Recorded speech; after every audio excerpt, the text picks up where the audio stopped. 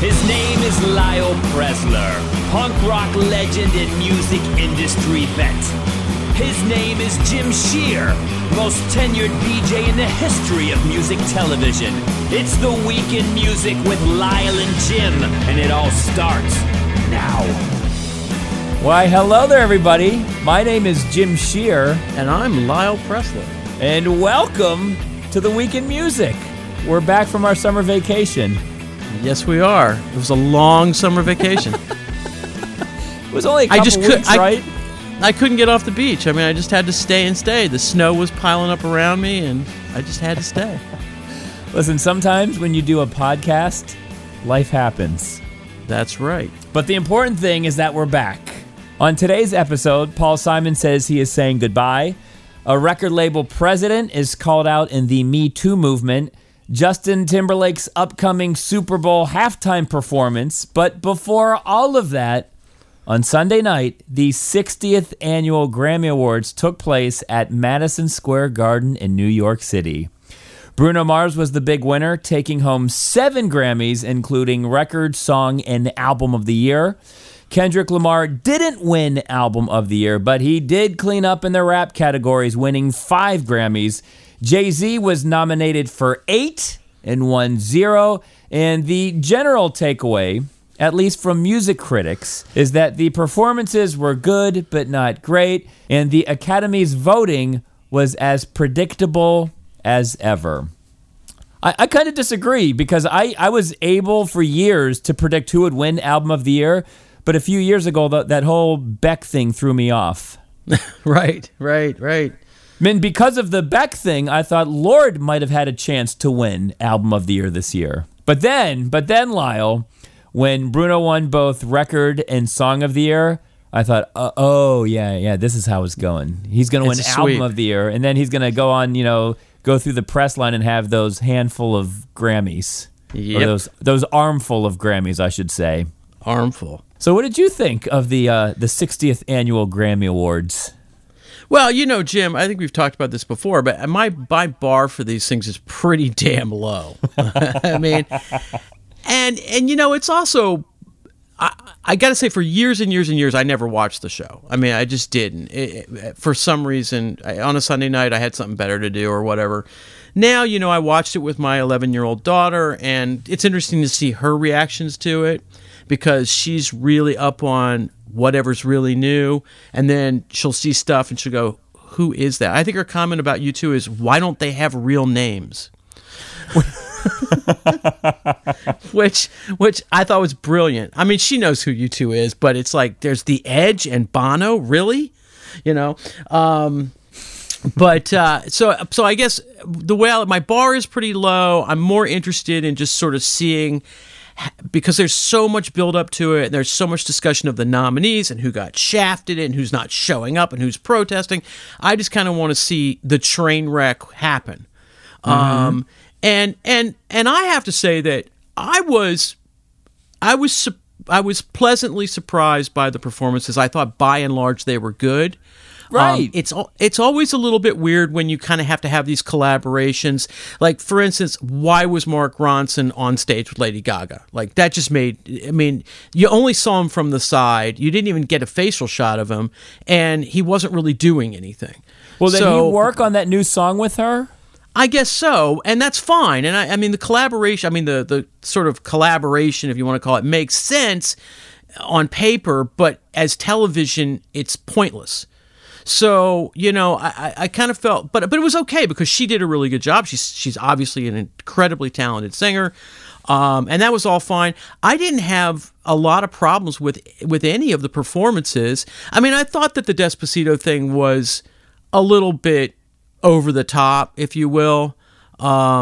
But I was kind of relieved that Bieber wasn't there, because I think he probably wasn't there because he figured it's their song, let them sing it, Mm-hmm. And I'm just going to be a distraction, Mm-hmm. It's not my song. So I thought it was fine. I mean, we'll talk about the reaction to it, but I thought that it was pretty good, as those things go. But again, what does that mean? I mean, it's pretty good, It's an award show. I mean, Yeah, because I was watching with Alan Light and Mark Goodman.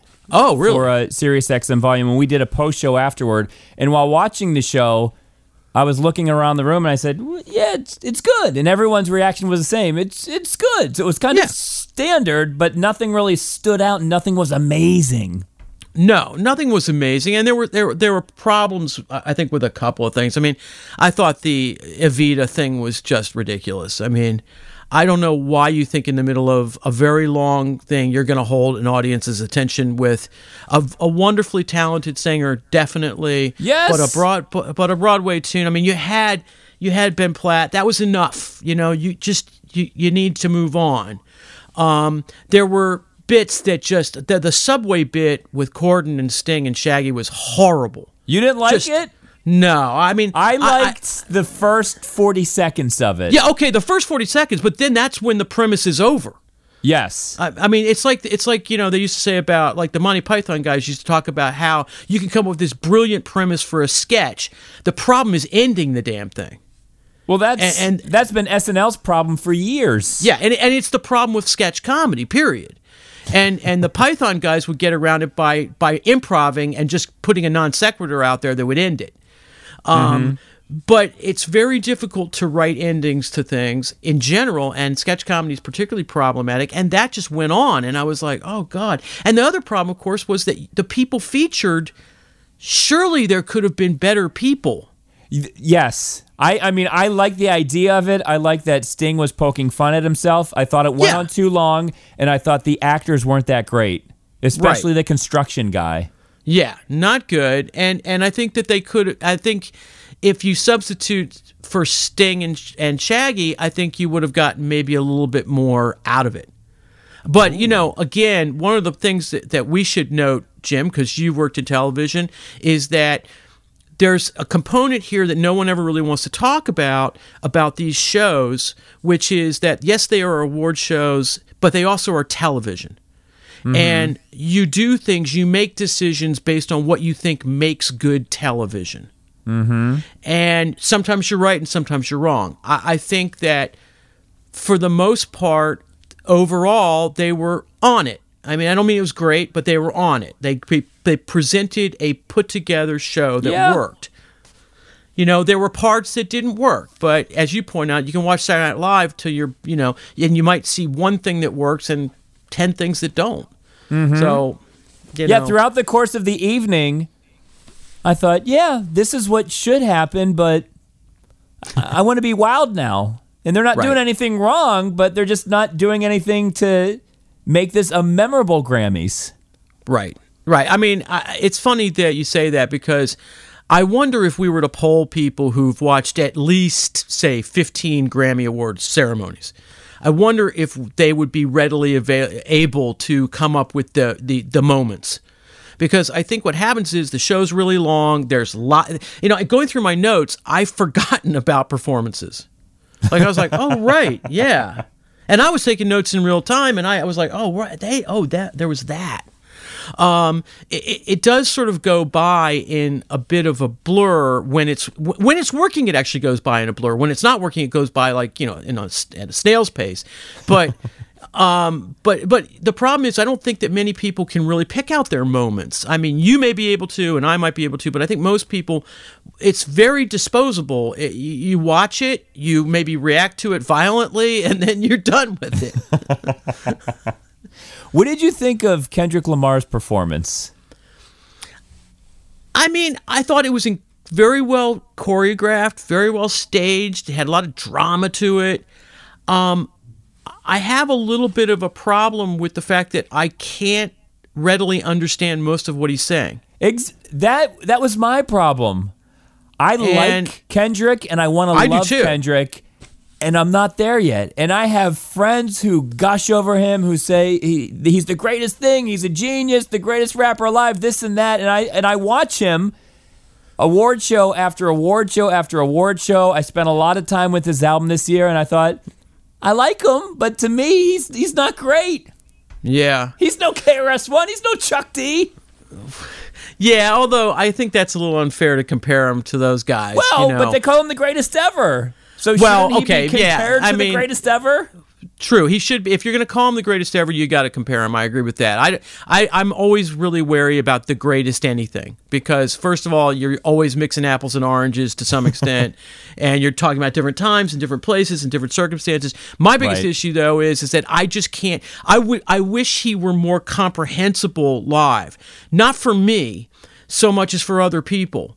Yes. Who are interested, who go like, I want to see what this is all about. I want to hear what this man has to say. And then it's sort of like, it's so rapid fire and it's so, it just, it goes by so fast. You sit there and you go, what did he just say? What did he just say? Exactly. For I know he someone said who's something on the important. fence, and those are the people you got to bring in. Right. They probably didn't understand a word because his cadence is exactly. That's right. And I think that it also makes it really easy for those people who are inclined to dismiss it, to just dismiss it. I don't understand it, so I don't think it's any good. And Dave Chappelle, was he there? I liked it, but it was almost like we couldn't understand Kendrick, so Dave Chappelle had to come in and give commentary midway through. Well, that was kind of odd, but that was like stagecraft there because what he was doing was covering for the costume changes. No, seriously, that's what he was doing. You're right. They cut the camera to him. Even the way he delivered it was like, okay, how long do I have to wait to say this? Okay, I'm going to say it. All right, I'm saying it. I'm pausing. Now we're back. So it was the machinery, if you will, of the performance. But it was a little odd, but I kind of liked it. I kind of liked the fact that they did that, even if it was just a part of the machinery. Yeah. I don't know. I mean, I guess I kind of felt like if you had an open mind about various types of music, you could watch the performances and you could say, well, clearly there are talented people in all of these areas. Mm-hmm. And if you're inclined not to be terribly judgmental or to reject things out of hand, you could say, wow, those guys are really good. Like, I mean, the Tears in Heaven thing, which I don't like the song at all, but like they did a good job. They're clearly talented people. And isn't that really what it's about anyway? It's kind of about showcasing the talent that exists, whether it's in a genre you don't care about or whatever, and that can lead us to rock. But isn't that kind of what it's about? I mean, they say it's a celebration of music, so you celebrate a lot of different kinds of music. I think we also want moments, though. Well, true. And I don't. But think is it moment? What didn't MTV invent the concept of moments? Yeah. Yeah. And that was a relatively new invention, although I guess they just gave a name to it. But I agree with you. I think there weren't real moments. But I guess in this era where we can Google or YouTube anything, the moments may be becoming less important, which I kind of think brings us to the fact that the viewership was down. By 20%. 21 to 24%, whoever you talk to. That's 10 million less people watching. Yep. And in the key demographic, which is, 18 to 49? Mm-hmm. So the one thing I would say is, okay, so the Grammys decides this year that they're going to put a lot of hip-hop, right? Because presumably responding to the fact that hip-hop rules. Mm-hmm. Well, that didn't do anything for their viewership at all. No. And I've heard a lot of excuses about it, but I don't buy the excuses. I think that you have to make the assumption that the problem here is that the people in that age group are not glued to live television. They are not terribly interested in it. They'd rather do something else on a Sunday night at 7:30 or 8:30 or whatever it was. I don't know. We haven't seen the minute by minute numbers, so maybe people tuned in for Kendrick and then dropped out. I don't know, but what I'm saying is that here's this horrible organization called the Recording Academy, who responds to criticism and puts all this hip hop on and nobody watches. So what do you do if you run that organization? What do you do now? Mm-hmm. Do you think they should have opened up with Kendrick Lamar? I'll tell you one thing. I have heard through the grapevine that Kendrick won't come unless he opens. Really? Yep. Wow. Yep. Okay. So if that's the case, and I don't know that for sure, but if that's the case, then that explains that. Okay. Because I would have liked that performance midway through, Yeah, that would have been better. right after the 20-minute Broadway thing. Right, exactly. Preferably That's right there. That's when I started to fade. Right. Because I thought, okay, we got one. There's another Broadway song. Leonard Bernstein. He died in 1990. What's the? Right. I get it. It's in New York, but the Grammys do happen in New York from time to time. Absolutely. Yeah. Let's talk about rock music for a second. Right. As always, it was a head scratcher. War on Drugs won Best Rock Album. Now, Right. I think War on Drugs is an alternative act. So they beat out Mastodon, Metallica, and Queens of the Stone Age. Leonard Cohen won Best Rock Performance for the face-melting You Want It Darker. Take a listen. Magnified, sanctified be thy holy name. Vilified, crucified in the human frame. A million candles burning for the help that never came. You want it darker. You serious? Whoa, That's blistering. that- Blistering. That seriously, like the paint's coming off the walls here. My new paint, the new paint. We love Leonard Cohen, but Best Rock Performance. Well, you see, this sort of brings us to something that, I think we've talked about before, which is that, I don't know about you, but I've watched people fill out these ballots, okay? And I gotta say that, I haven't watched 50 people fill out their ballots, but I have actually filled out ballots for people. But here's the thing. People simply look at a category that they don't give a damn about, and they just pick the name that they recognize. Mm-hmm. So everyone says, well, how come the Foo Fighters could release, an album of Dave Grohl reading his kid's math homework and it would sell, and he'd be nominated and would win a Grammy? Well, that's not because it's not good music. It's just because that's what people go, oh, Foo Fighters, right? And someone would argue that, well, you fill out the ballot with your strengths because everyone's allowed to vote on the 4 major awards, right? And then I think you get to vote on maybe 8 others, right? But there are people who are voting on the Rock Awards that just know the Foo Fighters or just know name recognition. I won't name names, but I remember there was a guy I worked for who had a ballot, and he's going through it, and he checked something. I don't remember. Again, I don't want to, but he checked off something, and I looked. I said, "Why did you check that? Why didn't you check Radiohead?" And he's like, "I don't get this whole Radiohead thing." And I was like, Jesus Christ. You should not be. It's fine. It's cool, but you should not be filling out the ballot. Yes. You just shouldn't be. But then again, look, there are roughly 12,000 people who vote, right? Mm-hmm. So you got to figure that there's some people who take it really seriously, and what percentage is that? Right. The people who take it really, and I don't mean just in your field of expertise. If you're in, if you're in editing, or if you're a producer, if you're an engineer, you might take those things very seriously. But how many people take the broader part of it really seriously? And I would say that's probably maybe 25% at best. Mm-hmm.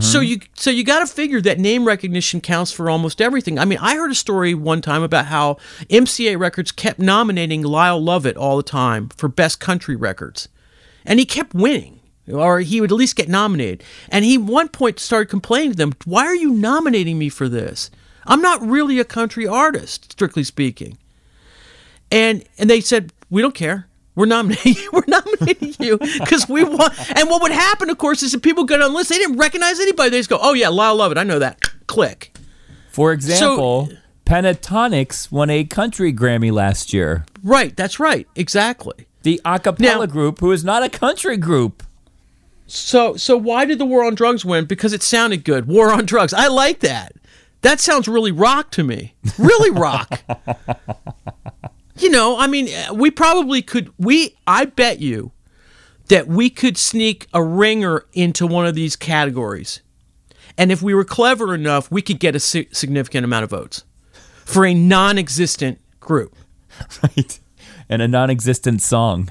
Right. Absolutely. I don't, but if you go through the rest of the rock awards though, Jim, you got Mastodon won for metal, right? Yeah. The alternative, And Foo Fighters Run. Foo Fighters won for Run. And I really like that song. Yeah, I mean, and you know, people, it's really fashionable to bitch about the Foo Fighters, but let's face it, if that's the worst thing out there, we're in good shape. And then alternative album was The National, which I don't think really many people could argue with. Right. Whether you like them or not, it's still a solid choice. So, but here's the thing though, Jim. There, aside from Sting and U2, there wasn't any rock music on the Grammys, right? Well, my question is, who would play? I don't know, but I guess Portugal the Man, since they Right. did win a Grammy in the pop category, right? they deserve to be on. Imagine Right. Dragons, as much Imagine as Dragons you love or would've- hate them. Yeah, I mean, I would think that I don't see Mastodon being on, you know. No. And we did have Metallica last year, right? Right. So if you're kind of splitting hairs, maybe it's Portugal the Man, maybe it's, but certainly Imagine Dragons would be a solid choice. To sort of carry at least a little bit of that torch. But like, you know, rock's become like the new klezmer, like in ceremonies recorded earlier. I mean, it's like the polka, you know? I mean, I know. No, it is. It's amazing to me. It's absolutely amazing to me that it has fallen that far out. And again, I think that U2 song is a fine U2 song. It's a fine U2 song. It fits into the canon of U2 perfectly. It's fairly catchy. It sounds just like they sound. You know, I mean, you're going to have to face facts at some point, U2 fans, that they are going to pretty much sound like what they've always sounded like. Like those Stones pretty much sound the way they've sounded now for 50-some years. So that's a reality. But I don't see them as standard bearers for rock. If they are, that's problematic. I'd rather see Foo Fighters as standard bearers. But, you know, again, this is all sort of like crying over spilt milk, isn't it? Yeah, I'm just, like you said, rock is becoming polka. Every year I'm waiting for the rock revolution to happen. But as every year passes, I think, is rock becoming like a barbershop quartet? Where Well, I it's don't know that- a I don't know that- novelty, yeah. where it's like, oh, remember when they used to play instruments? That was so cute. Yeah, I mean, I've had this conversation with people about what I perceive as the proclivity of younger people not to value musical ability, except for singing. And I don't know whether I'm right, whether that's actually happening. I'm going to say right, whether it's actually happening or it's not happening. I will say that the rock thing, I as you remember, I was on a panel with some guitar players, just guitar players, and I think I was one of the maybe the only person in the room that was fairly pessimistic. I think they were fairly righteous about it and fairly optimistic. I was pretty pessimistic because I think that it's hard not to read the writing on the wall. Like when you're seeing the lack of riff based music, which is essentially guitar based music, on the radio and in the public eye. And, you know, but then again, I mean, these things do move somewhat in cycles. I mean, if you clocked into the country during the disco era, you would have gone, oh my goodness, you know, rock's done and it's all done. And then that didn't prove to be the case. But I also don't agree with some people I've heard say, you know, we're only one good rock song away from blah, blah, blah. I don't think that's true at all. No. I don't think you're going to get one really great riff rock song and all of a sudden everyone's going to go, yeah, let's start doing that. Yeah, if I was a kid and I just had to bring my laptop to a club, that's a lot easier than bringing drum kits and bass amps and guitars. Yeah, it is. It's easier. It's easier, and to be fair, you can be a hell of a lot more creative. I mean, when I say creative, I mean creative the way people will perceive your creativity. If you can sit there on a laptop and put a beat down and then fly some instruments in, then fly some sound in, and then sample some stuff and throw it out there in an hour, that's a hell of a lot more impressive than going, hey, I know how to play Hotel California. I mean, period. It just is. And, you know, I used to always say, like, I would have preferred to play the piano because the piano is an instrument where you can accompany yourself without singing, right? Yeah. Like, and I couldn't sing, so I could sit there and play the guitar, but I can't really sing. So it's basically I'm restricted to playing the one part on the guitar that I can play at that moment. Now, when if I go to record, then I can put down a part and put another part down, whatever. But in the room at the moment, well, contrast that with the guy who can walk in and throw open his laptop and go, "Look what I just worked on," and you go, "Wow, that's really great."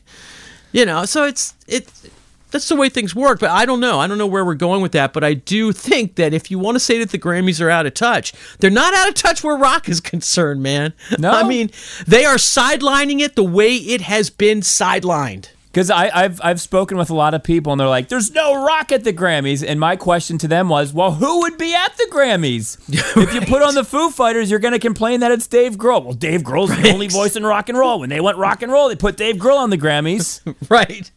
And if you put Imagine Dragons on the Grammys, oh, they're too pop. Yeah, exactly. If you put Maroon 5 on the Grammys, they're not even a rock band. Well, they play instruments. Let's close our talk on the Grammys with talking about Bruno Mars winning Album of the Year. It seemed like the music critics of the world assumed that it was Kendrick Lamar's to lose. Right. And he lost it. And like I said, when Bruno won Record and Song of the Year, I said, yeah. They want that picture of him backstage with the 7 Grammys. And his name is recognizable. They've seen him perform at the Super Bowl. They saw him at last year's Grammys doing an awesome Prince tribute. Of course they're going to vote for Bruno Mars. Yeah, and frankly, people, let's face it, man, people like that. They like it. I mean, I've had people in their 50s go to a Bruno Mars concert and love it, and I've had 7-year-olds say how much they love it. Well, yeah, his song says, "That's what I like." Yeah, that's what I like. Hey, deal with it.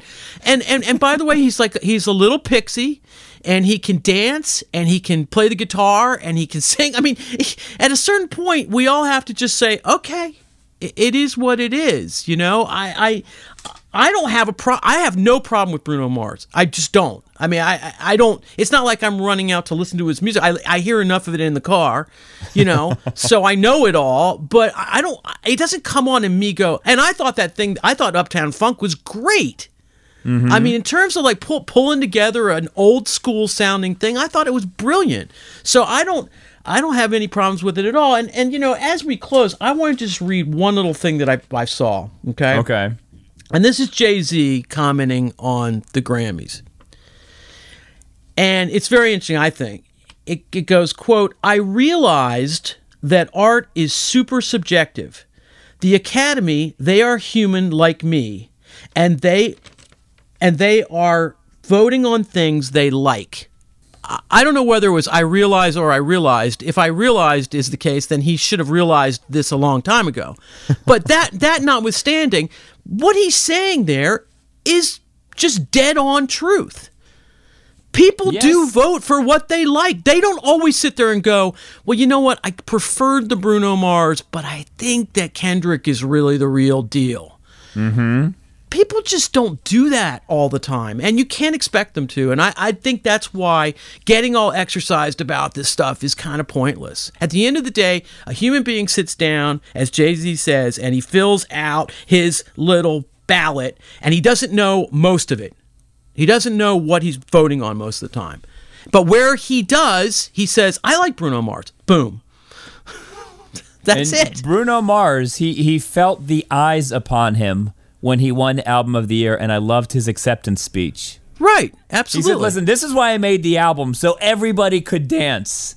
Right. So was it political? No. He's like, I was inspired by Jimmy Jam and Terry Lewis and Babyface. I just want people to dance. Mm-hmm. And you know what? As much as that's not my thing, that has a place in the world, and maybe a really important place in the world considering everything else that goes on. Mm-hmm. So there you go. The 60th annual Grammy Awards done. 61st will go back to LA, and it'll take place in LA for the next few years, I think. Maybe even more than that. And I was on a red carpet this weekend, and everyone was just miserable. And I thought, yeah, they should just do this in LA every year. Let's just get it back to LA. Yeah, with outdoor red carpets and, bring it back to LA. All right, we are going to take a break, but when we come back, we are going to talk about Paul Simon, who apparently is playing his farewell show. Don't you go anywhere. All right, first off, to the other nominees in this category, Lord, Kung Fu Kenny, Jay-Z, Gambino, you guys are the reason why I'm in the studio pulling my hair out, man, because I know you guys are going to only come with the top shelf artistry and music, and thank you guys for blessing the world with your music. I mean that.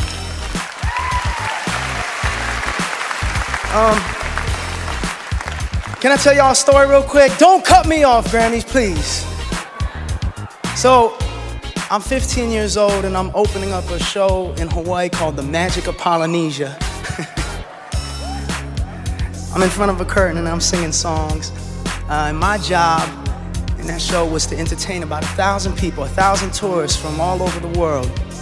And I would put together a set list like 10 to 12 songs, and I'll be honest, I was incredible at 15. And later on in life, I found out that those songs that I was singing were written by either Babyface, Jimmy Jam, Terry Lewis, or Teddy Riley. And with those songs, I remember seeing it firsthand, people dancing that had never met each other from two sides of the globe, dancing with each other, toasting with each other, celebrating together. All I wanted to do with this album was that. And you know, those songs were written with nothing but joy, and for one reason only, and that's love. And that's all I wanted to bring with this album, and hopefully I could feel that again and see everybody dancing and everybody moving. It is The Week in Music with Lyle and Jim, back after our summer vacation. It was a nice summer vacation, a long summer vacation, but we're back. Charlie Walk. A lot of you know him as the one of the judges on the singing competition show The Four. He is the Republic Group president. He is facing sexual harassment allegations from his former employee, Tristan Coopersmith, who wrote a Me Too open letter to Charlie Walk, one in which she details the history of his bad behavior, including running his hand up her thigh at a business dinner and throwing her onto his bed during a work event at his home, one in which Coopersmith claims his wife was in the next room. She writes, quote, "You being drunk and me being 6 inches taller was my saving grace," unquote. And since then, 2 more women have come forth and said that Charlie Walk sexually harassed them. So, well, you know, everyone was asking the question, when's all this stuff going to get around to music, right? Mm-hmm. You know, we have film, we have politics, we even have, you know, some just basic, you know, normal company stuff. And when was the music? And it was funny that people said that, and I was like, wow, you know, music is the place where this really happens. I mean, you know, and when was the other shoe going to drop? And, you know, Jim, I don't know the people involved here, so I don't have any opinion. I was thinking back to my time in the business, and I was thinking about kind of some of the things I saw, and, you know, I definitely saw a lot of hanky-panky, if you will. Mm-hmm.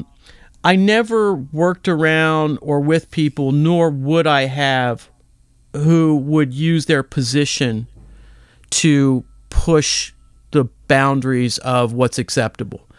And, well, at least sexually. I mean, in terms of being imperious and yelling at people and being nasty and insulting people, I saw plenty of that.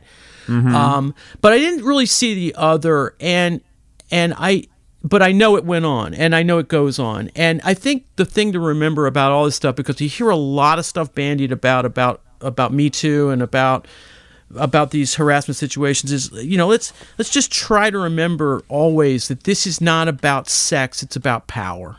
Mm-hmm. It's really, I mean, I don't care how lurid the details become or how lightweight the details are. That's not what we're talking about here.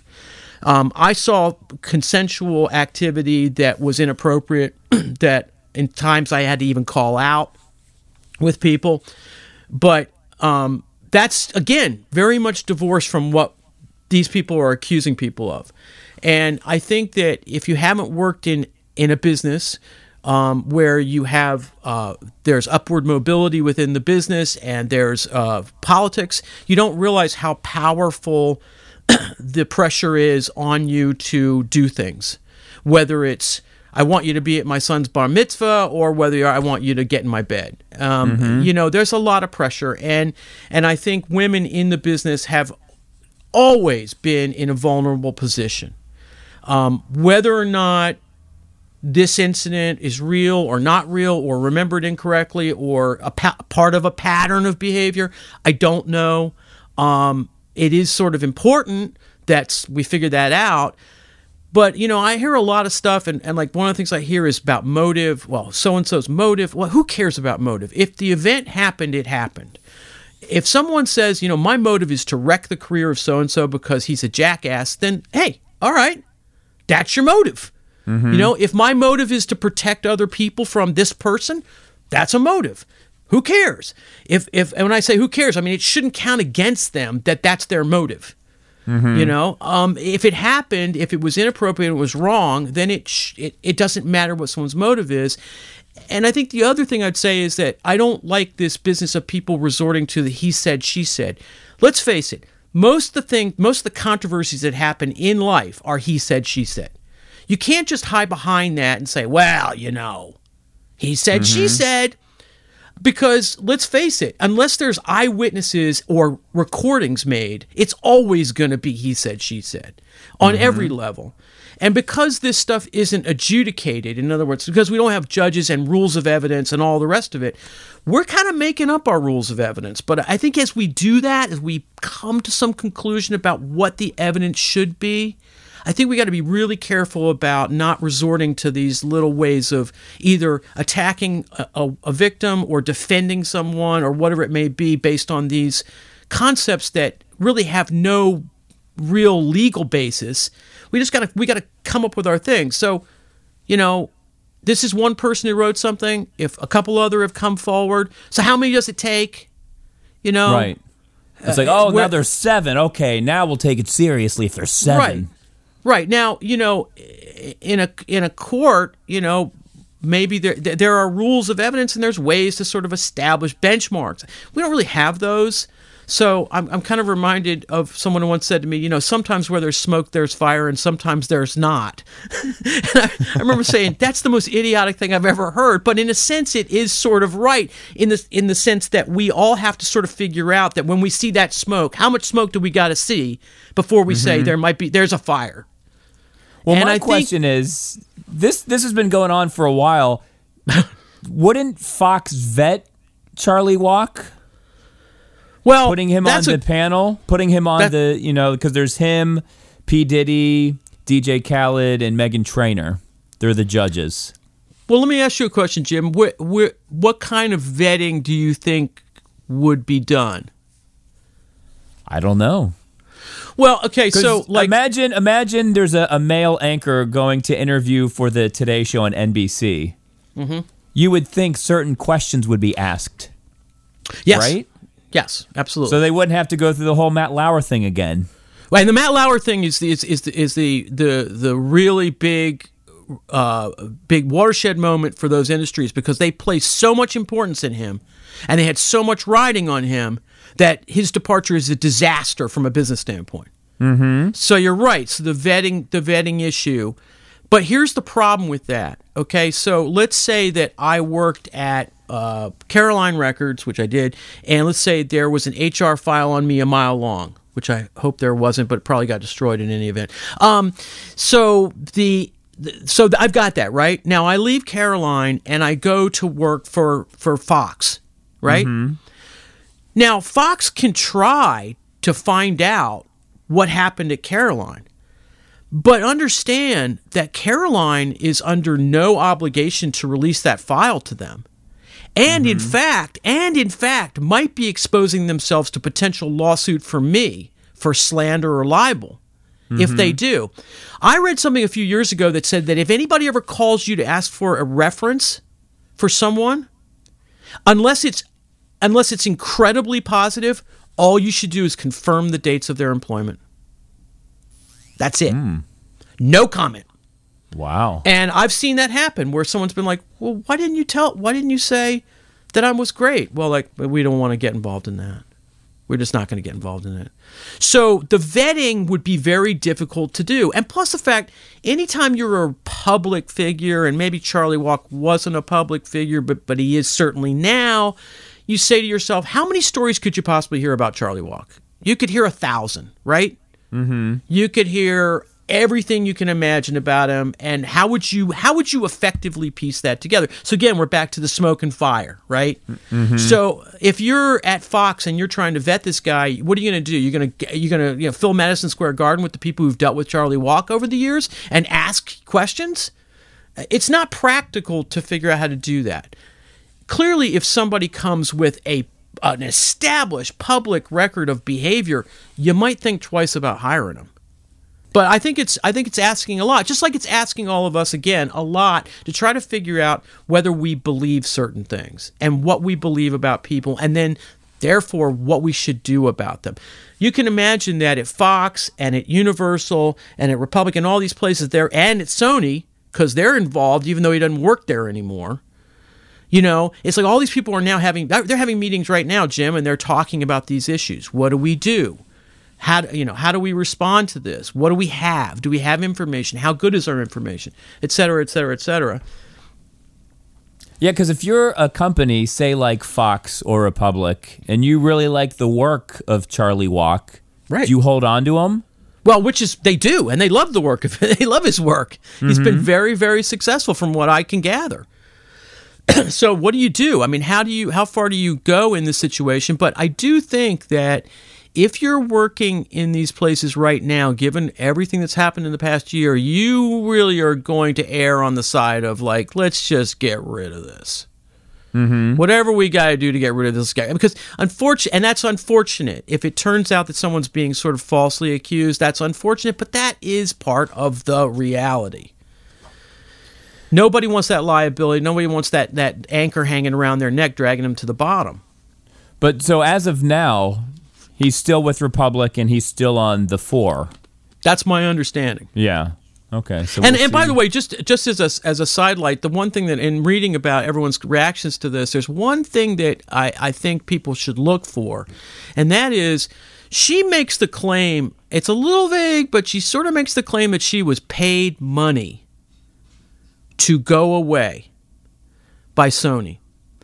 Now, if that payment was not a metaphorical payment, right, but a literal payment, like you sign this agreement and you take this money and you don't talk about this anymore, then we're opening up a whole new set of circumstances that really could get kind of thorny, because it would mean that there's something did happen which would make him a liar. Mm-hmm. In his statement. It would also bring up the issue of whether or not she signed a confidentiality agreement and who wants to pursue that, if anybody. Mm-hmm. Because pursuing a claim against her for breaking a confidentiality agreement would be essentially acknowledging the existence of that agreement. So that's one to watch, though, because I read her statement several times and I didn't completely understand what she was saying there. But if in fact there's a file sitting somewhere in New York City at Sony saying we gave so-and-so such and such money for such and such reasons, then that's a problem for everybody. It's a big can of worms. Yep. So let's move on to Paul Simon. A week after Neil Diamond was forced to retire and Elton John announced his farewell tour, Paul Simon has announced a farewell show happening at Hyde Park in London on July 15th. It is called Homeward Bound, the Farewell Performance. Lyle, do you think this is really it for Paul Simon? If so, doesn't New York City deserve a farewell show as well? Yeah, I would think so. I mean, you're talking about a guy who's... just do one show, right? Well, I mean, he could just do one show, but why in London? Exactly. Why at Hyde Park? I mean, Hyde Park is kind of cool. I mean, for those of you who might not remember, the Rolling Stones played a free concert in Hyde Park right after the death of Brian Jones. It's still sort of a watershed moment in British rock. So there have been examples of shows played outside the United States that that fall into that. But in the case of Paul Simon, being such a consummate New Yorker, you would think that he would do something here.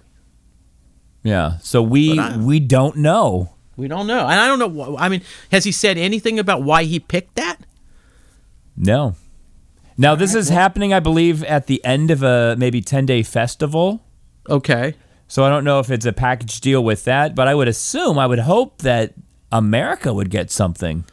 Yeah, and I also kind of question why he's retiring. I mean, I don't know what his physical circumstances are.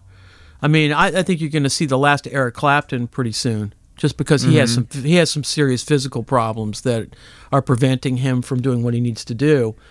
And the Stones, of course, are robots, so that's okay, you know. And for those that don't know, Paul Simon is 76 years old. 76, okay. Yeah. So all of our favorite rock stars, they're getting up there. They are indeed. Although Elton John, he says his tour is going to take 3 years. Right, well, he wants to spend more time with his kids, so he's going to take 3 years to tour. Excuse me, sir, your kids will not be kids, and they will not know who you are. I think he's just trying to get out of the whole thing, man. It's like, dude, I'm going to go on tour for 3 years, and I'm going to come back. Don't worry, I'm coming back. Yeah, his press conference was kind of odd because he said, my kids are 5 and 7 now, and at the end of the tour, they'll be 10 and 8, and that's an important age. I'm like, okay, well... 5 and 7 are important ages too. I was going to say, there's no such thing as an unimportant. You know, those years between 9 and 13, those don't matter. You know, don't worry. That's, you know, that time. Seriously, you can just hide in your room and it'll all be fine. So, speaking of the Me Too movement, the DJ found guilty of groping Taylor Swift last year has landed a morning show job at 92.7 KIX in Greenswood, Mississippi. Larry Fuss, the CEO of Delta Radio, said he sat down with Mueller and claims he's either the world's best liar or he's telling the truth. He also admitted that the publicity of hiring Mueller may have factored in a tiny bit. So in the midst of the Me Too moment, is this a poor decision to hire Mueller, even though he seems to be in radio purgatory? Well, by the way, isn't his handle going to be Stonewall Jackson? Yes. That's what I heard, is going to be Stonewall Jackson. Yeah, I guess his radio name is Jackson, and he's calling himself Stonewall Jackson okay, now. All right. Well, I mean, yeah. I don't know. If you go on a press conference and say he may be the world's greatest liar, I think you've pretty much established the framework of this. You know, it's like and then you say, ratings might have had something to do with it. Yeah, okay, right. You know, I think we've got it. But you know, obviously, where there's smoke, there's fire. This guy saw no smoke, and he saw no fire either. I guess so. Yeah, does this give a glimmer of hope to people like Matt Lauer? I think so. Once the dust settles, I can get back in the game. Well, I mean, to some extent, yeah. I mean, the Tanya Harding thing was interesting. It has been interesting. I don't know. I mean, but of course, the difference here really is that a federal court. I mean, we're now living in an age, Jim, where if a federal court does something you don't like, you just ignore it. I mean, so I don't know. I mean, it's interesting, but I'll remind everyone that Taylor Swift countersued for $1. Right. She wasn't trying to ruin anything. She was just saying, "Listen, you touched my butt, and you shouldn't have touched my butt." All right. So birthdays, Lyle. Well, it's a lot of birthdays today, surprisingly enough. And in no particular order, Justin Timberlake is 37 years old. All right. Fat Mike from NoFX is 51. John Lydon of the Sex Pistols is 62. Marcus Mumford of Mumford & Sons is 31. Lloyd Cole. A good day for birthdays. I know. I was so surprised. Lloyd Cole, who was, and the Commotions, which was a sort of new wave act back in the late 80s and early 90s, is 57. Tyler Hubbard from Florida Georgia Line is 31. My favorite. And the oldie of the group is Phil Manzanera, who, of course, was the guitar player of Roxy Music, and he is 67. All right, there you go. The number one single on the Billboard Hot 100 this week, God's Plan from Drake, off of his EP, which features 2 songs. We have 2-song EPs now, Lyle. That's good. Back in the day, we called that a single, an A-side and a B-side. The number one album on the Billboard 200, Mania from Fall Out Boy. The number one song on iTunes, Say Something from Birthday Boy Justin Timberlake featuring Chris Stapleton. The number one album on iTunes, The Greatest Showman original motion picture soundtrack. And the number one single on Spotify this week, God's Plan from Drake. We are going to take a quick break, and when we come back, Lyle and I will have our music picks of the week. I am an anti-coaster. I am an anarchoaster. Don't know what I want, but I know how to get it. I want to destroy, possibly, 'cause I want to be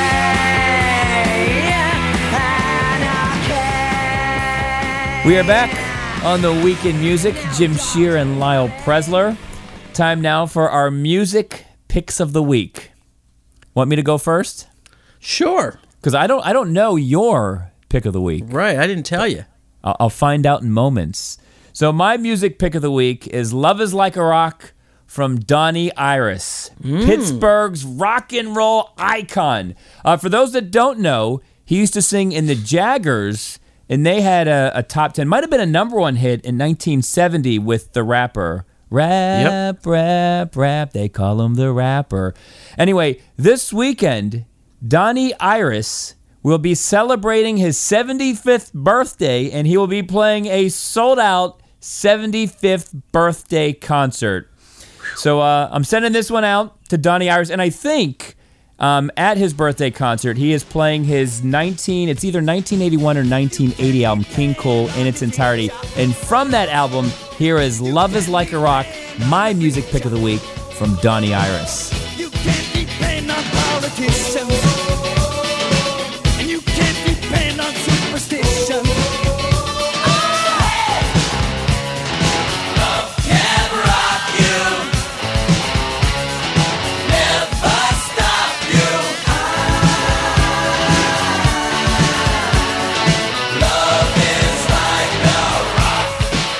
There it is.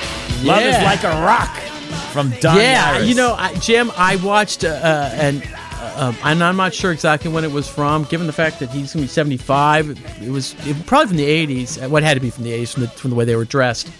And it was a live version of that song. And I have to say, it was like watching the cast of Full House play rock music. Style-wise? But it's a cool song. It's a good song. It was just sort of like, oh, wow, look, there's Danny. There's Danny Tanner. I didn't know he could play. I knew he could play guitar. This is good. That's how people dressed in the 80s. I know. Believe me, I know. We watch a lot of Full House in this house, so we got it. And we That's should cool, remind though. everyone that in the 1980s, Lyle Presler also had an earring. Is that correct? Yes, that is correct. That is correct. And we should also remind people that, one of the things that gets lost about the whole Minor Threat thing is that our sort of group of folks were the first, really, to go on stage wearing the same clothes we were wearing normally. Wow. We didn't have stage clothes. That was a big what thing. What you wore in the van, you wore on stage. Absolutely. I mean, and it smelled really bad. But it was T-shirts and jeans, right? So we were like, it was sort of like dress down Fridays, casual Friday, all the time. So my pick of the week. I figure we would kind of do an older music. By the way, for Donnie Iris to be playing at 75 is just magnificent. That's terrific. Yes. And I think that's really, really cool. And I know that Pittsburgh just loves the dude. So that's just fantastic. I figured, like, we talked about rock and about no real riffs in rock anymore, no riff rock music. I also wanted to point out earlier about the Grammys that if you're going to get really upset about the Grammys and about your person not winning, go just Google the people who've never won a Grammy. And it's pretty incredible. And then also, if you have a little more time, look at who won Record of the Year. over other people. The Beatles lost for Yesterday, Hey Jude, I Want to Hold Your Hand. Okay, so they lost those categories. Look at also the Best New Artist categories, because you'll see interesting things. Actually, the Best New Artist category, which isn't that old, has actually been fairly good, and you don't see a lot of names that you don't know. Right. You know?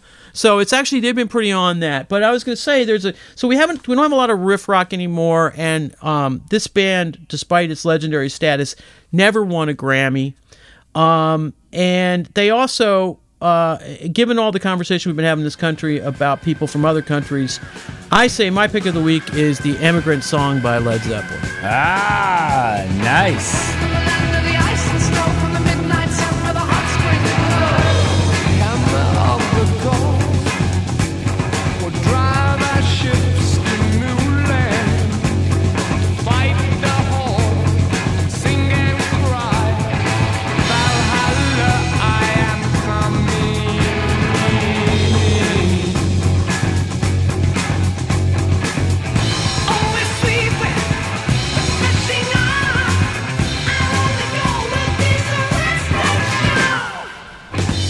The Immigrant Song from Led Zeppelin, Lyle's music pick of the week.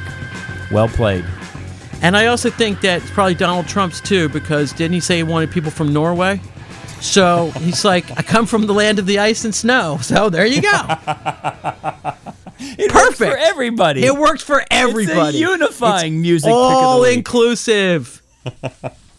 All right, we are going to take one more break, and when we come back, we are going to play Ask Lyle.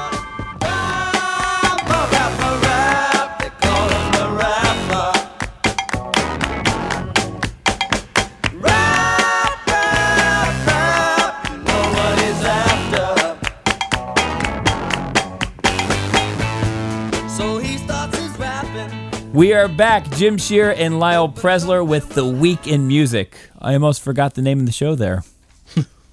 But it's not like we don't do this every week, right? The vacation, it's just dulled your brain.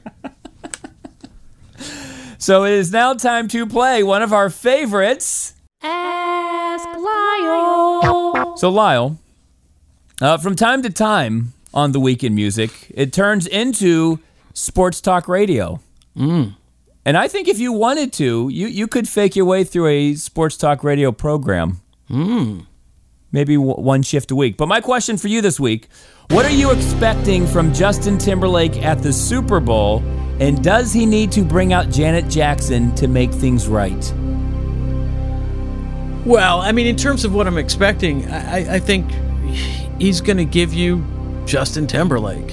I mean, he's going to give you a fairly wholesome performance. It's going to be probably pretty heavy on. So no dick in the box? No dick in the box, I don't think. Pretty much his version of funky dance music.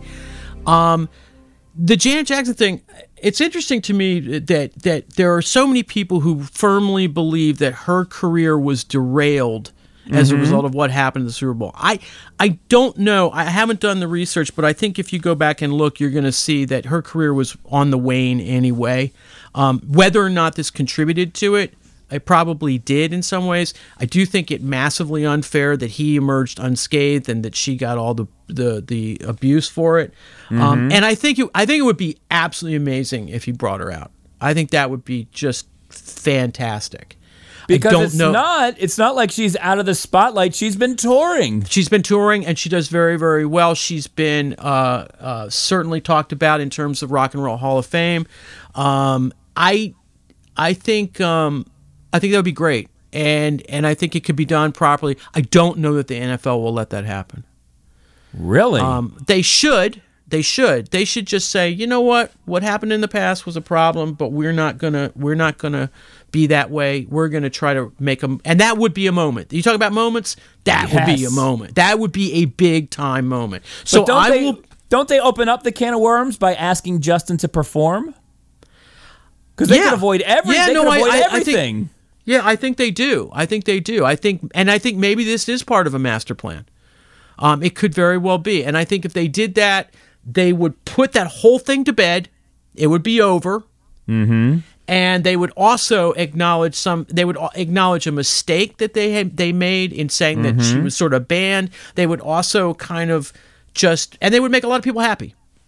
And it doesn't have to take 5 minutes. No. It could take 30 seconds. Absolutely. It could take 30 seconds. Bust into a quick version of whatever Janet Jackson song you want to hear. Absolutely. Whatever makes sense in the JT set. Now, do you think he does, because you only get 12 minutes when you perform the Super Bowl halftime. Do you think he does 3 or 4 songs, or do you think he does a 10-song medley? That's a good question. I mean, I think he's mainly known for 3 or 4 songs, especially to, well, I don't mean that pejoratively. I just mean, like, in terms of the younger people watching, I think they're going to be more, I mean, listen, let's put it this way.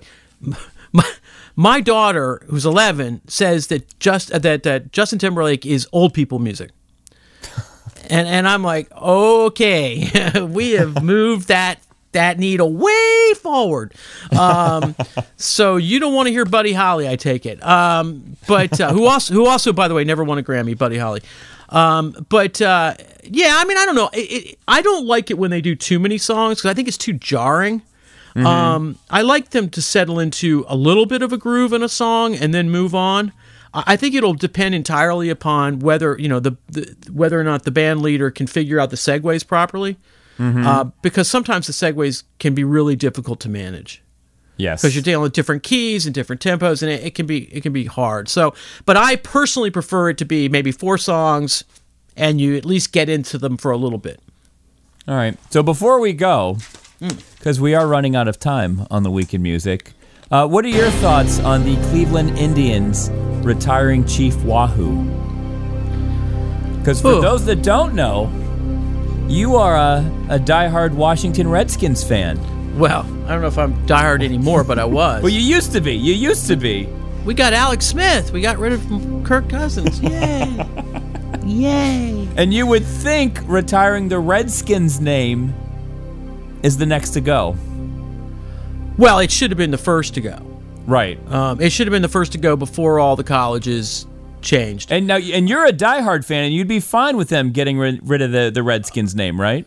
Yeah, and I would say that just very quickly, the first protest against that name started in 1968. Okay, and every year when I was a kid and I'd pick up the paper at the beginning of the football season, there would be an editorial in the Washington Post about how the name needed to be changed. That's starting in 68. Okay, so for those people who think this is a PC recent thing, it's not. It's been going on forever. I don't always agree with some people on sports radio, but Mike Francesa, I think, at one point said something that I totally agree with is, why would you want, regardless of whether you think the name is offensive, why would you want a name, a mascot name for your team that has the possibility of offending people? Why would you want that? There's no reason for it whatsoever. And I think in the case of the Indians, now I always looked at Chief Wahoo and I never really thought of, I mean, it's a caricature, and Jim, you're a talented caricaturist. No, you are. And you know that caricatures are exactly what the name, I mean, that's the definition of them. They exaggerate certain things. It's supposed to just represent in a very silly and exaggerated way the image. The problem, of course, is that why is it appropriate necessarily to make sort of a clown out of an Indian? And I guess the answer is no. And it probably just needs to go, And I don't think anybody's really going to miss it. I mean, honestly, are we really, if you're that attached to your team mascot caricature, you got a serious problem. Well, okay. Also, you need to talk to some of my family in Cleveland. I'm sure. I know. I'm absolutely sure. I mean, I know how people get it, but I think if you really want to think about it, again, going back to the notion that if it offends someone, why do you want it? Why do you? Because it's sports, man. It's just sports. It's not a political opinion. It's not a cherished piece of pottery from your grandma. I mean, it's just a sports team, okay? The players change all the time. They have wacky uniforms half the time. I mean, it's just not worth it. And by the way, you can still keep your stuff. I mean, no one's going to come to your door and confiscate it. You still have, I mean, the Indians have how many years of history with that logo? Well, they're still going to sell it at stores. Oh, really? To maintain the copyright, but the actual Indians team will just not wear it on the field. So what? Yeah. You know? So, I mean, the only team that really hasn't changed their uniforms ever really is the Yankees, right? So, I mean, it's just sort of, I don't know. I don't have a lot of patience for the violent arguments that come. I just think it's sort of like, why don't we just acknowledge that a name that offends anyone is a stupid name? Now, I guess you could stretch and say, well, I'm offended by Seahawks, but I don't think so. I don't think that really works. And as far as the Redskins go, I mean, it's ridiculous. They should get rid of that name. It's just stupid. And it's been stupid forever. Yeah. What do you think they should call them? The Liars was the best name I came up with. No, I mean, I didn't come up with that. Actually, I read that someplace that they should call them the Washington Liars, which really suits the mood. I don't know. Somebody suggested at one point the Warriors, which would be fine, right? The Washington Warriors would be fine, and then you could probably even keep the Indian, because it's the Indian. I mean, it's not a caricature; it's an actual, it's a piece of art. And you could just keep that, and so you could sustain that part of it, and you could just quietly let it go. I mean, the Maybe Bullets make some donations to Native American causes. Absolutely. I mean, the Bullets changed their name. Mm-hmm. But yes, people still, they were the Baltimore Bullets, and they were Washington Bullets, and now they're the Washington Wizards, and they haven't been good forever. But that's, but that's okay. I don't think it has anything to do with the name. Oh, before we go, what's your Super Bowl pick? Whoa. I think if it's a close game, I know I'm hedging. I think if it's a close game, I think the Patriots will win, because they always seem to find a way to do that. But I do think, like last year, ignoring what happened in the end, but I think like last year, there could be a surprise here. I hope so. Yeah, there could definitely be a surprise. I kind of don't hope so, because here's I think I've said this before, but it keeps going. If they win again, then there's no more debating. It's like, okay, we're not going to argue about who the best coach was, or who the best quarterback was, or who the best tandem was. It's over. It's just, there's no way to even come close to touching it, and so we can just stop.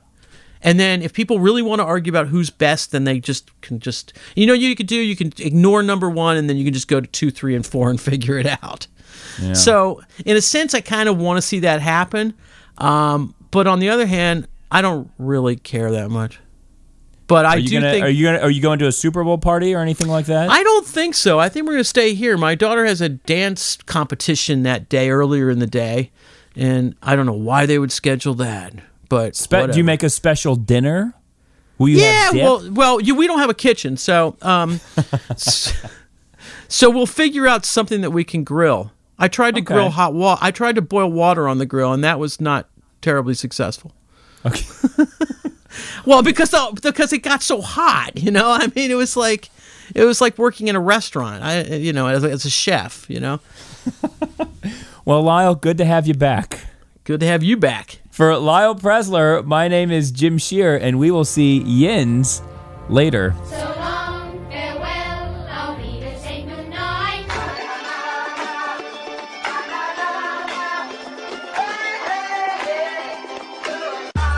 Oh, ladies and gentlemen, Elvis has just left the building.